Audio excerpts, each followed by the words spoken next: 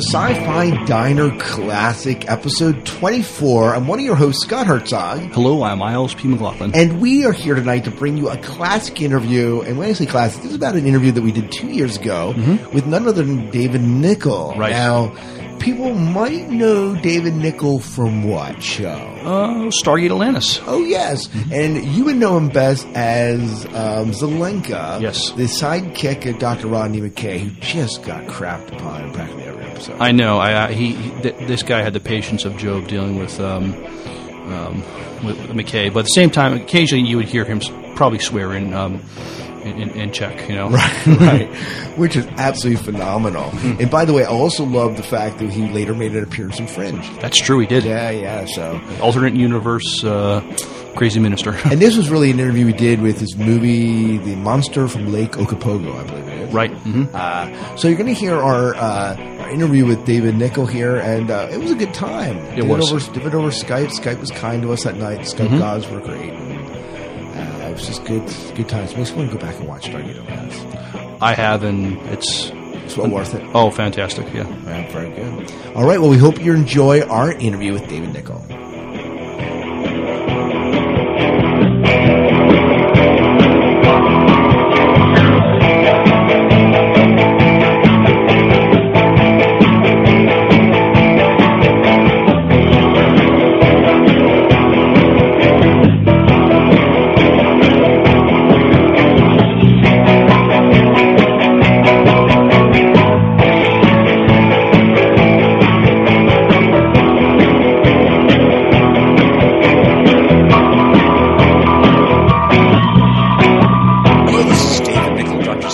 Stargate Atlantis, and you are listening to SciFi Diner Podcast.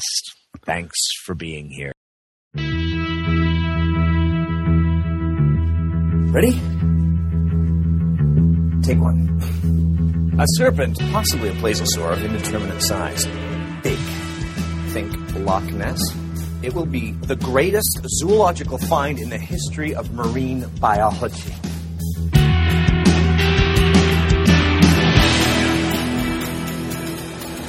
Why the Ogopogo?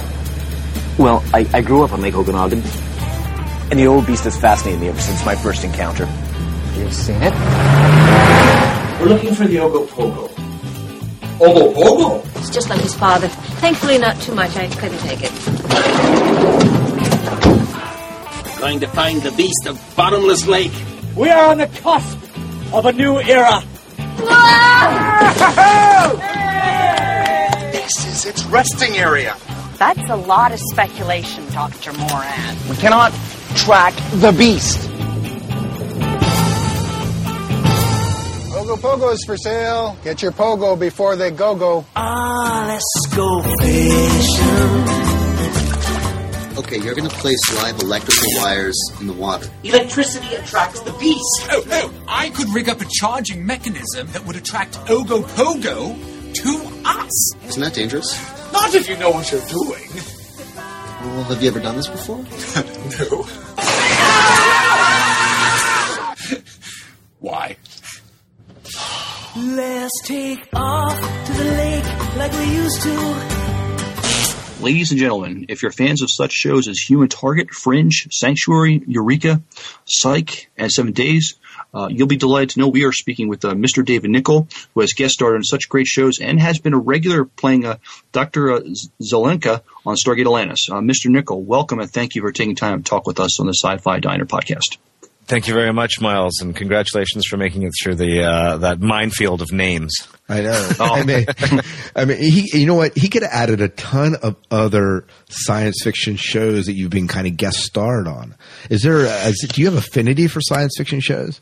Well, you know, it's funny. I get asked that, but it doesn't really happen that way. I mean, I have an affinity, of course, for science fiction shows, but it's not me that does the choosing. It really is the people that are putting me in these things. So it also has a lot to do with the Vancouver and how Vancouver has become. I just saw in story on it in the CBC, how Vancouver's become a hotbed for, it has actually been a hotbed for a long time of science fiction. So it's just kind of what's around and what I go out for. So I guess it has become an affinity, but it's an affinity that I certainly am proud of and really do enjoy. Yeah, well, we love seeing you in the science fiction shows that you've certainly have been in. Among some of our favorites, Fringe. I'm a huge Human Target fan. I forgot that you were in Human Target just for that. Yeah, that was a fun one. That was we just did that one about it's clocking about a year now, but right. Mark Valley and those guys were great to work with. Great concept for a show and a really fun episode, that one. That's the one where we were in the airplane. Right. Yeah, so that's totally cool. Well, tell us a little bit about Beast from Bottomless Lake. You know, a lot of our listeners will not have been familiar with this movie, and it's kind of making its rounds in the international circuit and has won numerous awards. But tell us a little bit about it. Well, absolutely. The Beast of Bottomless Lake started as a labor of love with two friends of mine that I've known for several years, Craig March and Kennedy Goodkey. The Beast of Bottomless Lake basically follows the story of Paul Moran, who's a cryptozoologist, in his quest for finding the mythical Ogopogo. And the Ogopogo is, much like the Loch Ness in Scotland, a quasi-mythological figure that lives in Lake Okanagan in British Columbia's interior, just about 400 or 500 kilometers away from here. So we packed our script and all of our actors together, threw them into a camper van, and went up to Lake Okanagan and began filming The Beast of Bottomless Lake about 2 years ago. It took a long time to put it through post and to get it all edited together into the final product, which has just debuted a few days ago at VCon here in Vancouver at the science fiction convention. And for all intents and purposes, it's really turning into a quite a little indie darling. We've already had it up at the Okanagan Film Festival in Kelowna, where we won the Audience Appreciation Award, or the Audience Favorite Award, and in Mississauga, where I think we also won Best Feature for the at the Mississauga Film Festival. So in its sort of baby steps towards getting out there, it's already ticked had a few successes. No, and that's awesome. Tell me, it's kind of reminds me of a bit of a comedy, right? Mm. It's kind of the way it's more than a bit of it's more than a bit. No. It's quite a bit of a comedy. If you actually Google Beast of Bottomless Lake, what you'll find is, apart from links to us, you'll also find links to an episode of Scooby-Doo from the 70s, also called The Beast of Bottomless Lake. And the parallels are not entirely unbecoming. It's very similar. It's a team of 5 people that, under a very, very driven, almost Ahab-like almost Ahab-like leadership of Paul Moran, go after this beast, this so-called Ogopogo, and everything, of course, that can go wrong does go wrong, and so it follows their trials and tribulations in finding this thing. Oh, very cool. And now it's based on a real myth, right? Yeah, it is. It's based on and many people still believe that there is an Ogopogo. Lake Okanagan is a very deep lake, and goes from Kelowna all the way up to Vernon and down to Osoyoos in BC's beautiful Okanagan country. And because it's a deep lake and has a very many different layers of sediment, they never have been really able to fully dredge or actually find the full depths of this lake. And there's many reports of sort of like humped-backed creatures that have been sighted on the lake, and people sometimes think it's wakes from boats or sturgeons or particular large types of fish. But there's been a myth around the Okanagan, around the Ogopogo, for many, many years now. Oh, very cool, very cool. Well, Miles, do you have a question here? I'm doing just a follow. Is the movie available on DVD now? Is that how people interested can watch it? Yeah, unfortunately not. We've just sort of put it through into got it into some of the film festivals here in the Okanagan and in Mississauga. So we're just getting it out there. The DVD is on its way, I understand, but I think what we need to do is still get it out to a couple more festivals first. Right. Now, getting it out to the festivals, will that enable it to hit? Obviously, it hits the critics and it hits the people that attend the festival. But will that eventually work its way into the independent film circuit, or will it? Because I mean, there are independent film companies or theaters around our area where we're at in the East Coast here. But or will it make it into the mainstream theater? I mean, where's the goal? What's the hope for? Indeed, yeah. Well, the goal and the hope is to get a distribution deal and to get someone to be able to actually make the DVDs and to put it out into a broader public domain.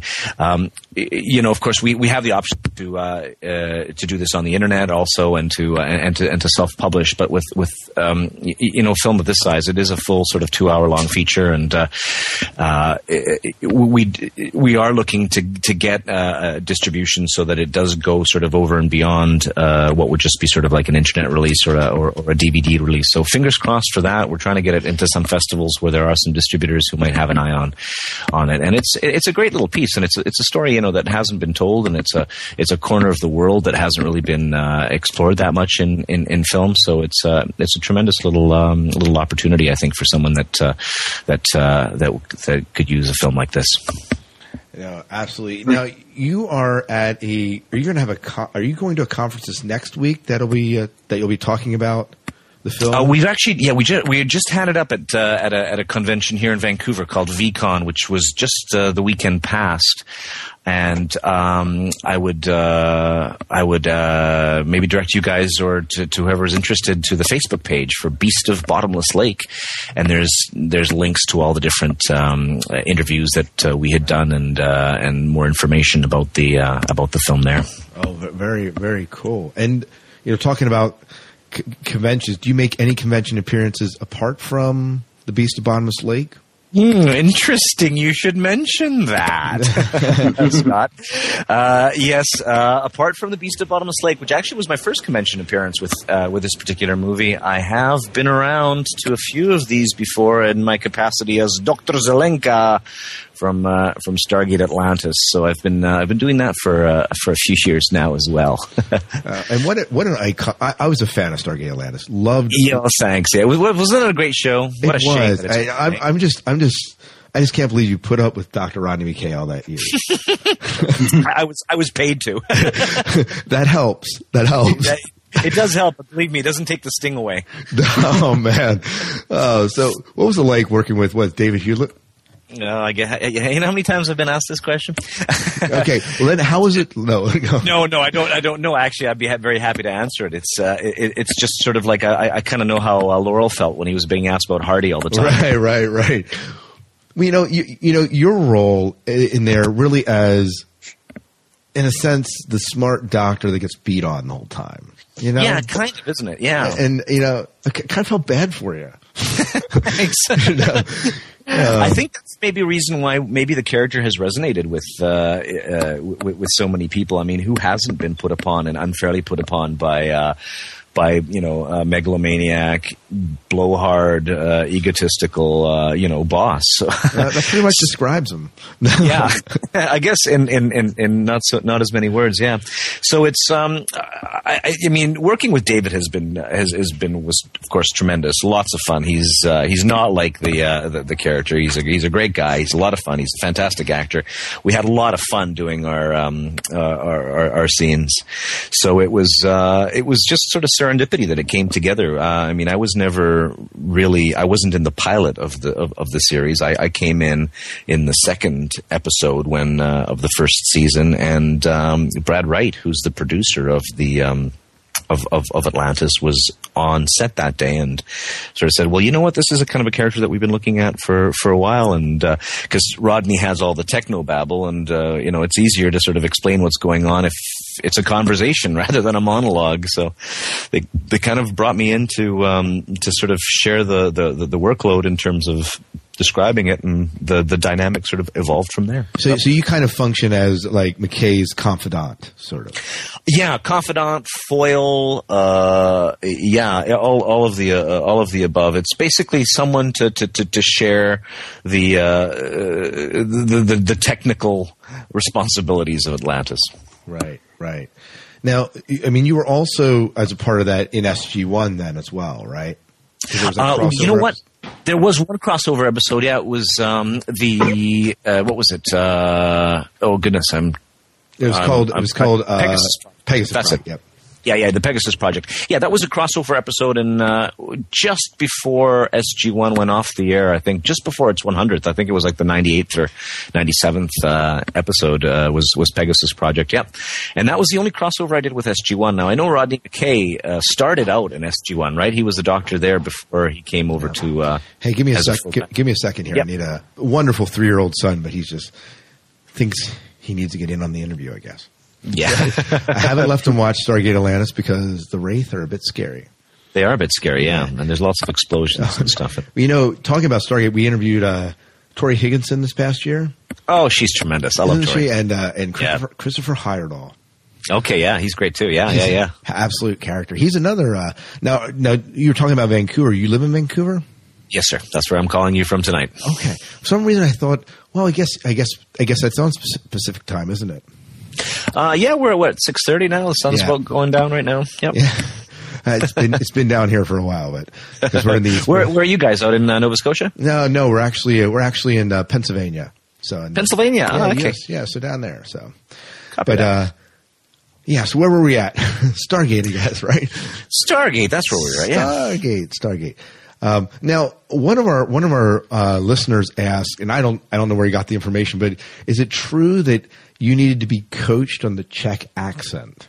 That's funny. That's a funny. Well, no. The information is such that I have mentioned before that. Well, I mean, I am Czech. I was born in Prague. I speak Czech at home here with my family. But because I grew up on the West Coast, I don't have the accent native to me. So the irony was when the part came up of an Eastern European scientist, it was originally supposed to be a Russian guy, actually. And at the audition, I said, well, you know, I am Czech. I speak the language. I have the heritage. I just don't have the accent, but I could do the accent because I hear it around me all the time. And that's when the character changed from being a Russian character. That was right in the spec script, right when it first came out, from being, I think it was Dr. Ruslan or whatever it was, or Karpov, that's what it was, to Dr. Zelenka. They changed the name and they changed the nationality to Czech. So no, I don't get coached on it, but it's an accent that I do have to do because I don't naturally have it in my in my English. I just have to put on the Eastern European, as it were. Okay. Right. And I guess what I guess that's Paul was doing the British accent. Carson Beckett. Paul was doing Carson's he's doing the Scottish accent. That's right, the Scottish accent. That. Yeah. So, and you know what? It reminded me talking about a show that reminds you a little bit of Trek. The international cast there has that same feel that when you watch a Star Trek episode. Not to compare it to Star Trek necessarily, but it does have that same feel. Yeah, and that was actually one of the things that really attracted me to the project when I first heard about it. Is this sort of team of international scientists, and it kind of the way it started out was a real sort of take on the Star Trek ethos that you've just mentioned. You know, this collection of humanity, this sort of representation, this sort of test tube of humanity out in the cosmos beyond where we've never ever been before, and unable to come back. I mean, that is such a great starting point for any sci-fi show, and I think that's what sort of fans latched onto when it first started out. No, absolutely. Miles, did you have any comment? Yeah, I still have to catch up on SG-1 and Atlantis, but I did start watching Stargate Universe. Any chance we could see you make an appearance on? I just talked to Joe Malazzi a couple weeks back, saying, "So, what about Zelenka and the Destiny? What's gonna?" And I mean, of course, he said, you know, because of the conceit of the show, and they're billions of light years away, and in a different reality, and plus, also, let's not forget, there is a script that has been written for the much anticipated anticipated Stargate movie, in which I understand that I do participate. Zelenka is in it. So depending on if that ever gets made and what happens, because quite frankly, I haven't read, or I don't think Dave Hewlett or any of us have read the script for the movie. So there's some goings on there, I think, that must relate to, or might relate to, what is happening on Universe. Yeah, I know that I know IMDb has a Stargate Extinction, but that's been up there forever. Yeah, I've seen that. Yeah, exactly. I think we were talking with Miles. We talked with Picardo over a year ago, and he just said, "Oh yeah, that project. It'll happen someday. It'll happen someday." Yeah. It's just always up there as in production. So it's the longest running Stargate production ever. Right. It says it's out for 2011. Right. Yeah, we'll see. Yeah, we'll see what happens. Yeah, I'll let you guys know. Oh, please do. Well, so tell us, what's in the future for you? Okay. I mean, you're promoting this movie. That's probably the big thing right now. The Beast of Bottomless Lake. Try to get the word out on that. Yes, sir. Yeah, exactly. Getting the word out on the Beast of Bottomless Lake. I just finished an episode on a television show called Fringe on the third season in the 7th episode. Oh, we have that to look forward to. We love Fringe. Yeah, Fringe is pretty fun. I love the show, and it was really great to meet Anna, Torv, and John, and all the people on the show. It was a great experience, and you play a minister. Did you play a minister in that one? Is that right? What are you looking at? Yes, I did. IMDb, man. It's a godsend. Oh, it's already there, is it? Okay. They mentioned it. I think it says that you're mentioning it, that you're doing it. Doesn't it say that? Yeah. Yes. Somewhere I read that, but yeah. I don't know what their policy is on spoilers, so I don't know if I can even say that I'm a minister. But yes, if you have that information, then that's exactly who I played. Okay, Reverend Marcus. Reverend Marcus, yes, indeed. Yeah. Very cool. So great fun. It was yet another show that's shooting up here in Vancouver, another sci-fi show. I think it started out in New York, and then they brought it out here to Vancouver. But a tremendous cast, really fun, and it was was it ever nice to get back into sci-fi world again. I really enjoyed that. Oh, very, very good. Well, we got to soon wrap it up here, but before we go, where can people find out more information about the Beast of Bottomless Lake? Thank you very much. Beast of Bottomless Lake is online at Provost Pictures, PROVOST Pictures.com. We're on Facebook also at the Beast of Bottomless Lake. And if you go to my website, David Nykl, DAVIDNYKL.com, I'm sure there's links to all of these projects there as well. Oh, very good. And do you have a Twitter? I don't have the Twitter. No, I don't have the Twitter yet. Okay. But Facebook.